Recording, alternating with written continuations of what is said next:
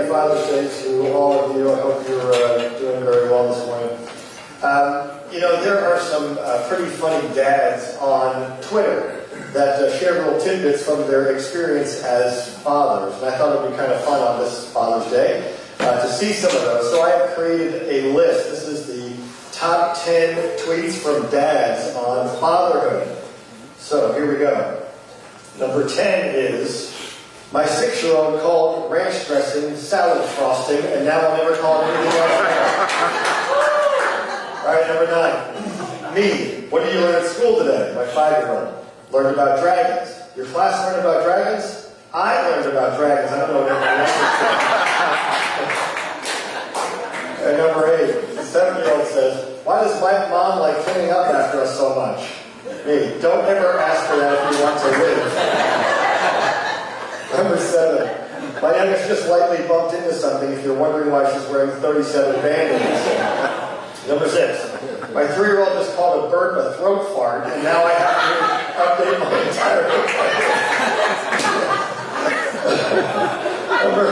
Number 5. My youngest is being tested for the gifting program at school. My other son thinks his toothbrush is haunted.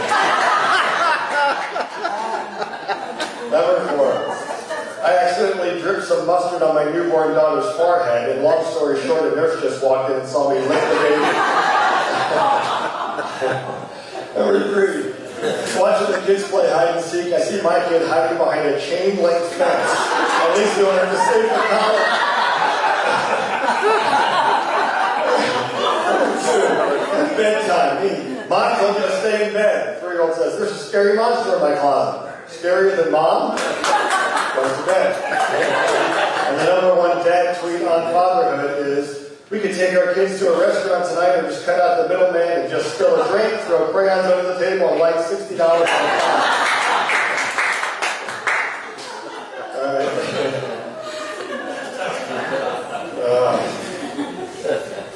I'm having a good time. I wish I could be out there listening to all this with you. Alright, dads, we love you. We appreciate you. You have a place in our life that is just incredibly special, and you are valued. Alright, so we are in this series called Sola. Sola, which is Latin for only. And we've been looking at the non-negotiables of the Christian faith. And last week we looked at sola grace. This week we're going to look at sola faith. And we read a pivotal verse of Scripture that comes from Ephesians chapter 2. And what I would like to do this morning actually is have you stand up and let's read this out loud together. Ephesians 2, are you ready? Full voice. It is by grace you have been saved through faith, and this not from yourselves. It is the gift of God, not by works, so that no one can boast. Thank you. Have a seat. We can kind of grasp that truth. Grace, thank you, dear. Grace by faith alone. It sounds pretty simple, but the truth is, this issue has turned out to lead to some pretty significant debates in the Christian world over the course of time. It goes like this.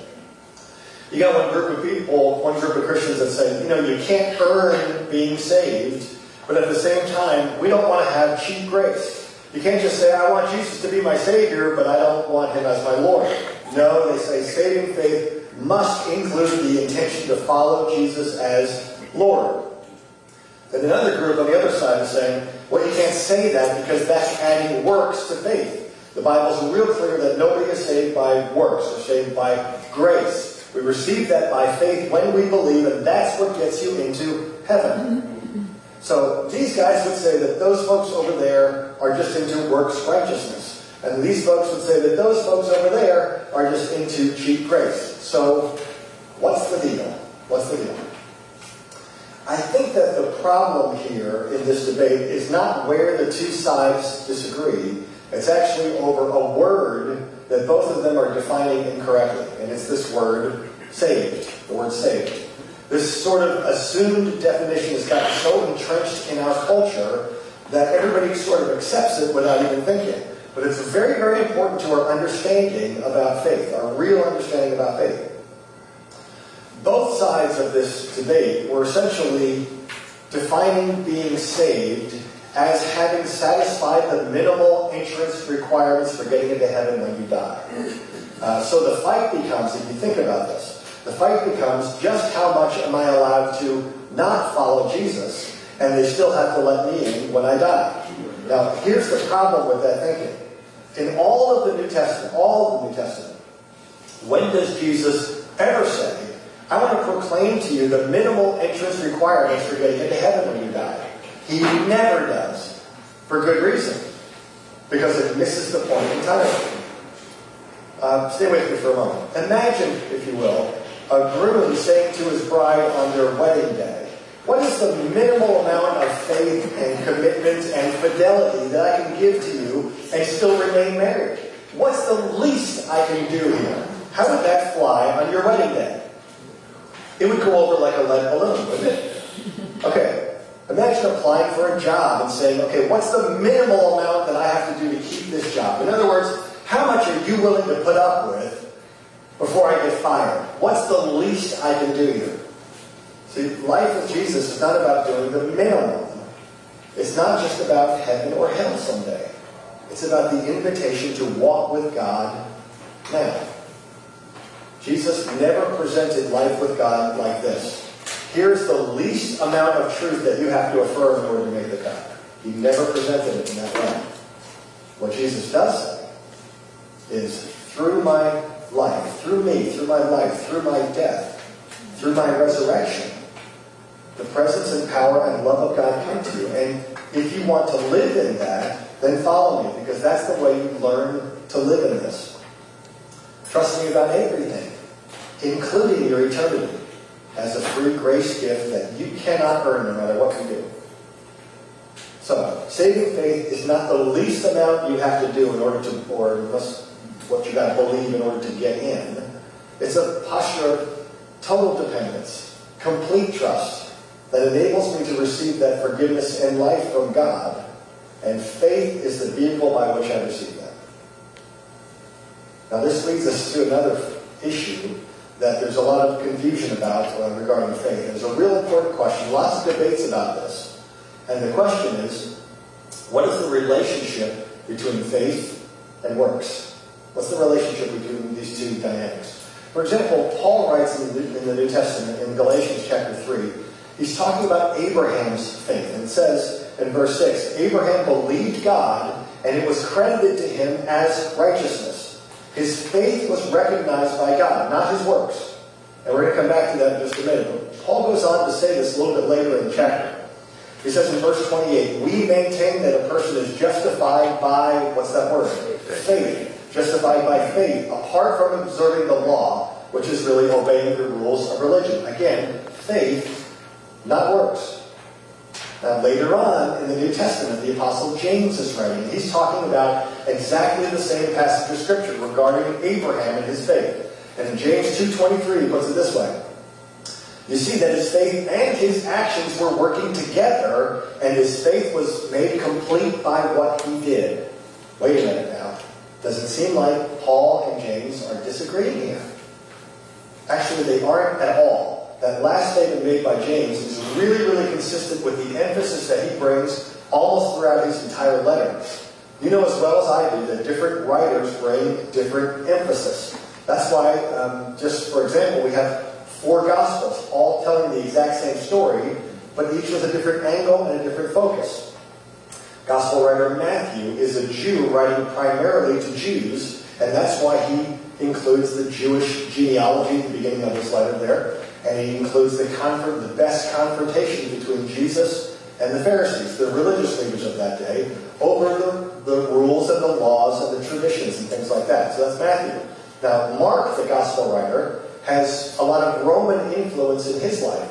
So his Gospel, you'll notice, reads more like a movie script that's sort of written for outsiders so they can understand the way of faith. So Mark's Gospel includes the highlights, the miracles, some big miraculous episodes. And there's, it seems to be a lot more capsulized in the Gospel of Mark. Then you've got Luke, the Gospel writer, who is a premier historian.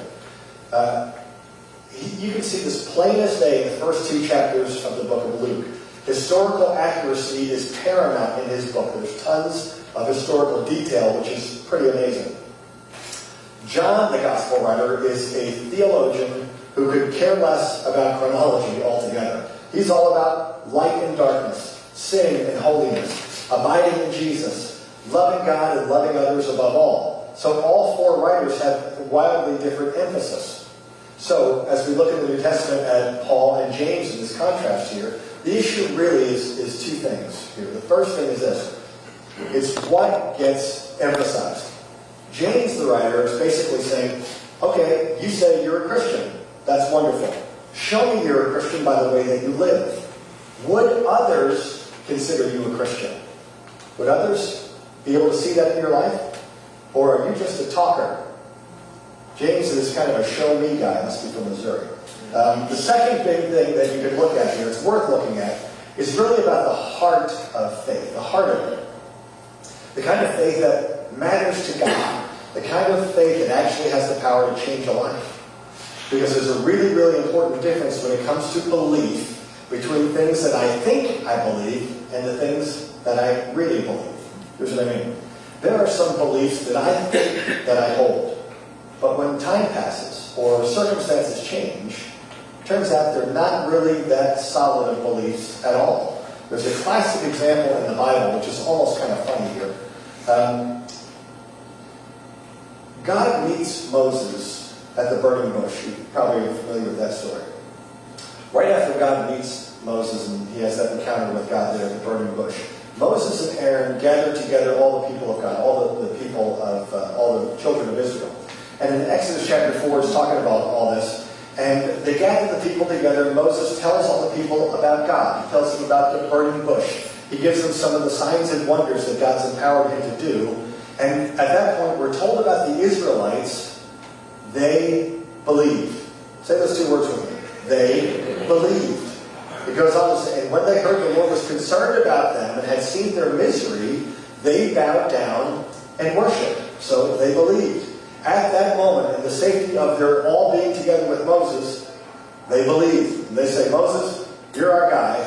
Lead us out of Egypt. And Moses does. He does that. A few chapters later, while they're leaving Egypt, Pharaoh decides that it's not such a great idea after all to let his entire free workforce go free, willy-nilly out to the desert, no guarantee of ever coming back. So he decides to pursue them with his armies.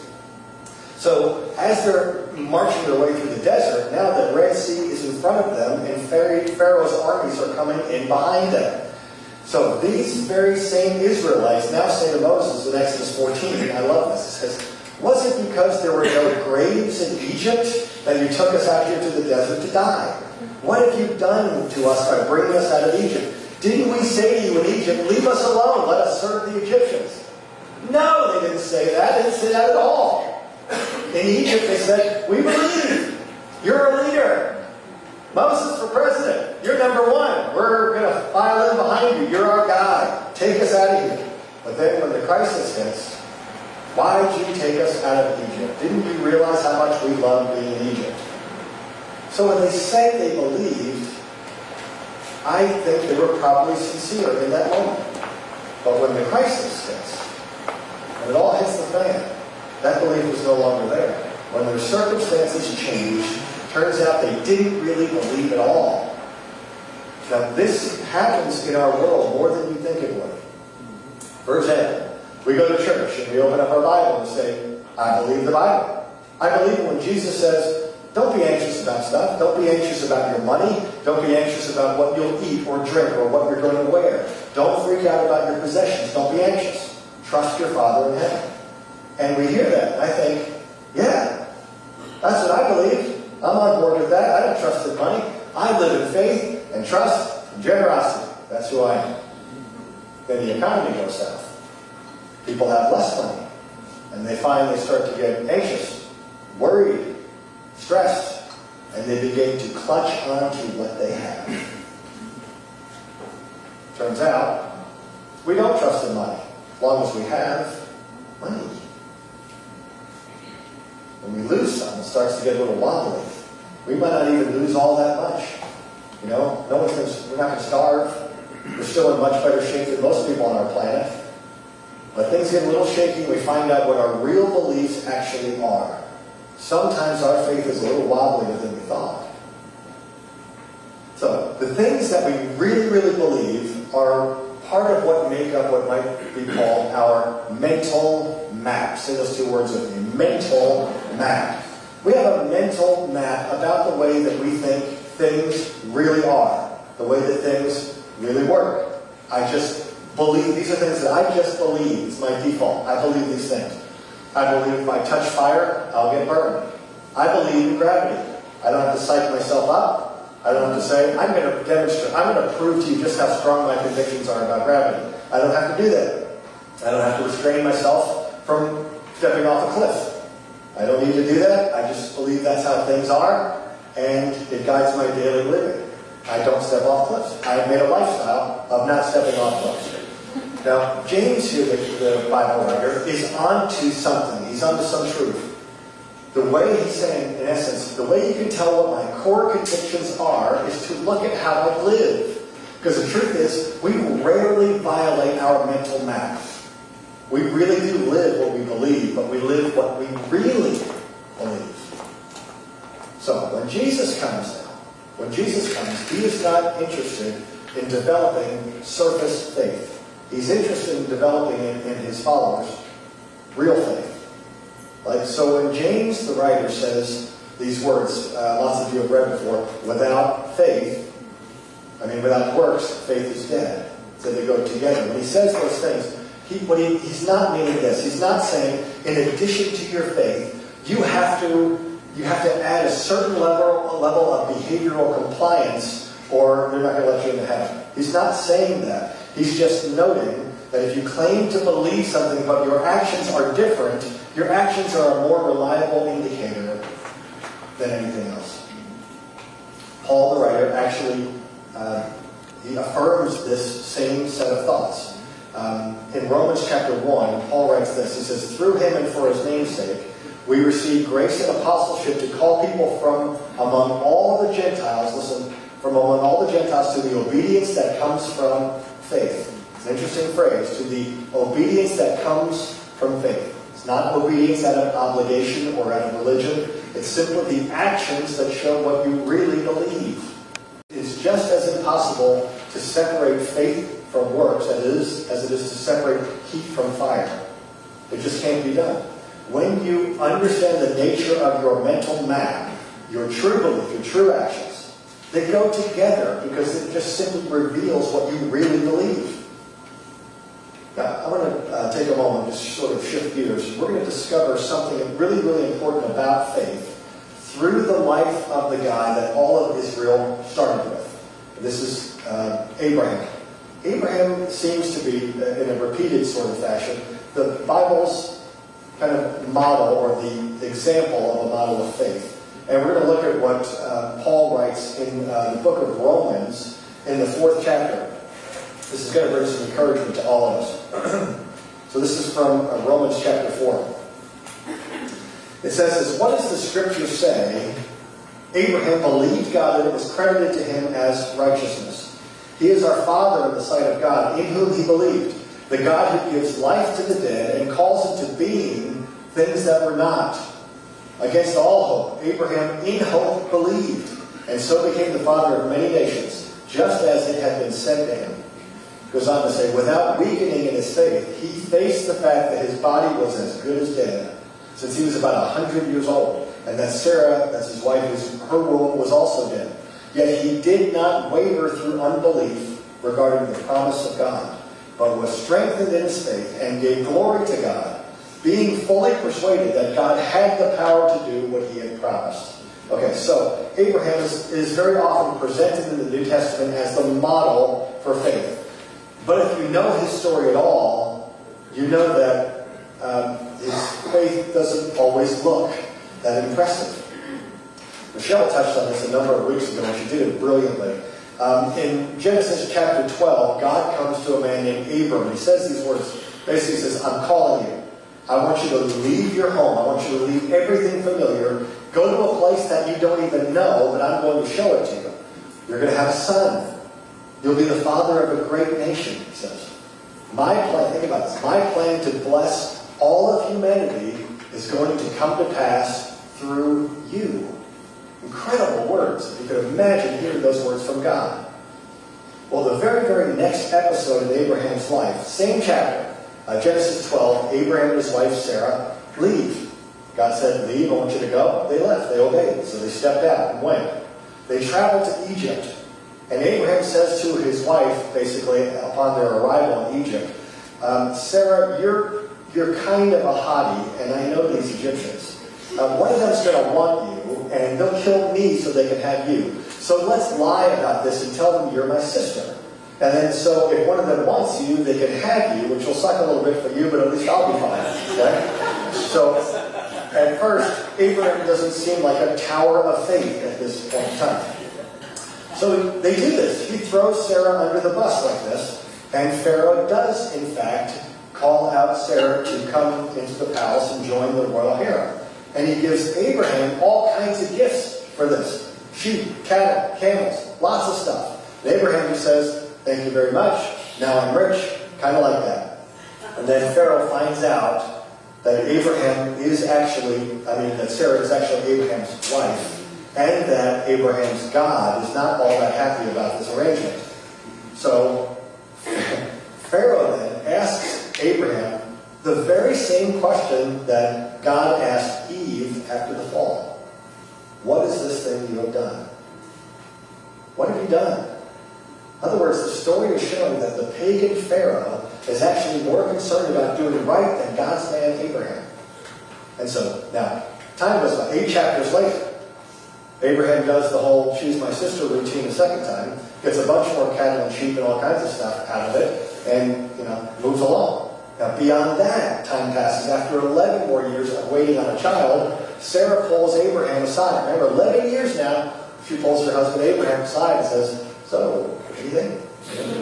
So what's going on here? Right now, Abraham is 86. Sarah is 76. And so Sarah says, why don't you just go ahead and have a child with my servant girl, Hagar? So does Abraham respond by saying, heaven forbid. No, Sarah. We must trust God. We must. No. Abraham basically says, well, you think it's a good idea. I'll take one for the team. I am the Lord's servant. So, it's up to you. And he doesn't. He doesn't. And it's a grease fire. I mean, it's a disaster. Not only that, God comes 13 years later now. Think about all this time that's passed. 13 years later. Tells Abraham and Sarah that they will yet have a child. Now, does Abraham respond by saying, yes, God, I believe, I don't waver? No, Abraham fell face down and laughed. He laughed at God. And he says these words, will a son be born to a man 100 years old? So he laughs at God under his breath. And not only that, but Sarah laughed as well. And she must have laughed harder because God comes to Abraham and says, why did Sarah laugh? I get you laughing, Abe. You'll sell out your wife and your faith for a good glazed donut. But Sarah, I expected more from her. Think about this. Abraham has so little faith that he pretends Sarah is not his wife twice. So little faith that he impregnates a servant girl. So little faith that he laughs under his breath when God himself is talking to him. And this is a man that's a model of faith. What's that about? Patience. For perspective's sake, let's just take a quick look at the world from which Abraham came. When Abraham said yes to God, he was starting at absolute scratch. How many of the 10 Commandments did Abraham know? They didn't exist yet. There are no any commandments. They're not even there. There's no Moses, there's no law, there's no temple, there's no priest, there's no psalms, there's no Sunday school flannel graphs, there's nothing. He knew exactly no stories about this Lord God. He had zero information.